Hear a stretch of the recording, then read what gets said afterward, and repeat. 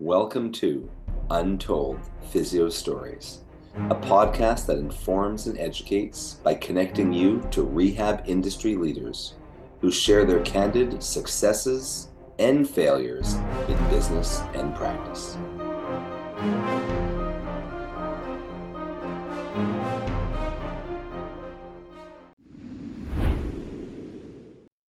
Welcome back to another episode of Untold Physio Stories. I'm one of your hosts, Jason Shane from Shane Physiotherapy, and my co-host and extremely good friend. Wow, extremely. That's great. Yes, it's Dr. E with Modern Manual Therapy, EdgeMobilitySystem.com, the eclectic approach in UpDoc Media. How are you today, Jason?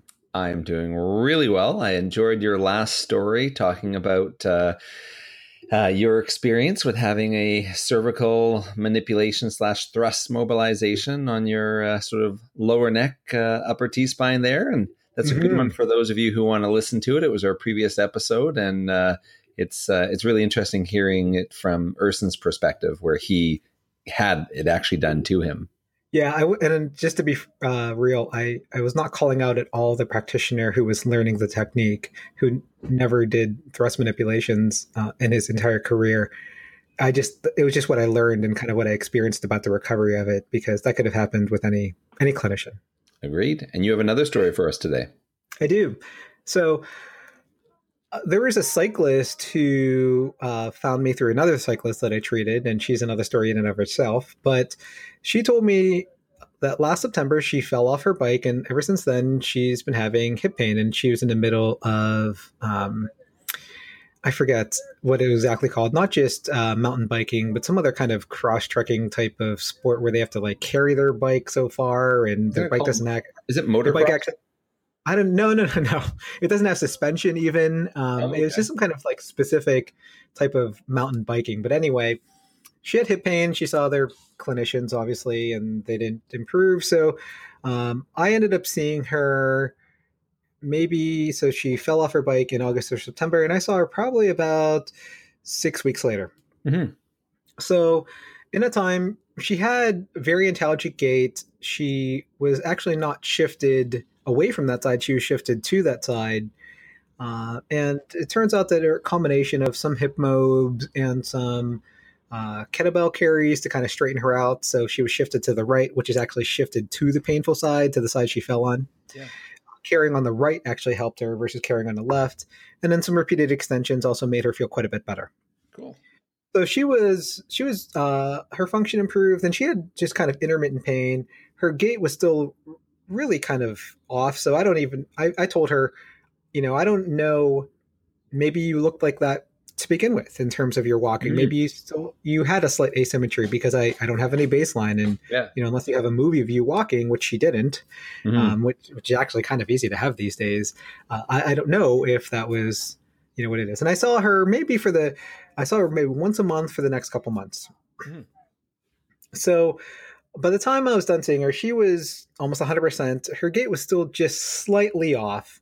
But then she ended up getting a follow-up X-ray. And it showed that she had recovered from a major femur fracture. pelvic fracture. Oh. So the time that I actually saw her, yes, she still had an active pelvic fracture. Nice. Yep. Oh, I'm so looking forward to titling this episode. Don't be too aggressive in your... or is like pelvic fracture. Urson has a kettlebell for you. I do. Hey, you know what? At least it made her better, right? It make her better. Yes, we laughed about that, actually. She's like, it was actively fractured. I was like, whoa, wait a minute. What did they say this fracture was? Is it like an old fracture? Like, like, no, it was rather fresh. Oh, it's so good. And I was like, so when did you say your initial mechanism? Like, when did you originally injure yourself? Yeah. And I'm like, weeks. So when I first saw her. I mean, it's interesting because, you probably know the same sort of guideline as myself is, if if one has a fall on their hip and they fall into a category of maybe being either older or osteoporotic, the number one reason you get imaging or go to, your primary care physician or ER is if you can't weight bear on that side. Right. And she was actually increased weight bearing. I mean, her gait was odd. Like she would actually list to the right. Yeah, no, I hear you. Yeah. And I mean, maybe it was because she had some instability. She had a pelvic fracture, and her muscles, which were inhibited because I gave her like single leg bridges and stuff too to facilitate them. Oh, that's a good story. This is a good one. Yeah. I'm just biting my tongue, but you know what? We all do it, right? I mean, yeah, that's a good one. I like that story. Yeah, I kind of like threw up in my mouth a little bit, and we both laughed, and she was really happy with the outcome anyway. Yeah. But I just thought, oh my gosh, I can't believe it. What title will it be? Person treats a patient with active hip fracture. What does he do for her? Right. This or Urson confirms why physios have no business with not doing scans or something like like orthos. Urson confirms what the orthos have been saying are right. Yes. About physios and diagnostics. Yes. It's rare. I mean, this is the first time this has happened to me in 20 years. Oh yeah. Absolutely. That I know of anyway. Now, is that a dog I hear in the background? Yeah, I think that's not my dog though. My dog's a little sick today.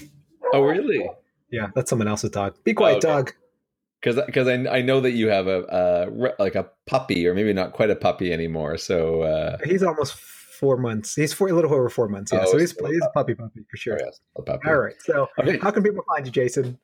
People can find me through Facebook and Instagram at Shane Physiotherapy, or my website, shanephysiotherapy.ca. What about yourself? Well, you can find me on social media at modmt.com/Facebook, Instagram, YouTube, or Twitter. So pick one of those and follow me.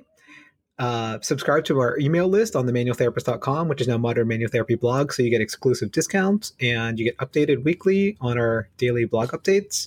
Check out all our products on edgemobilitysystem.com.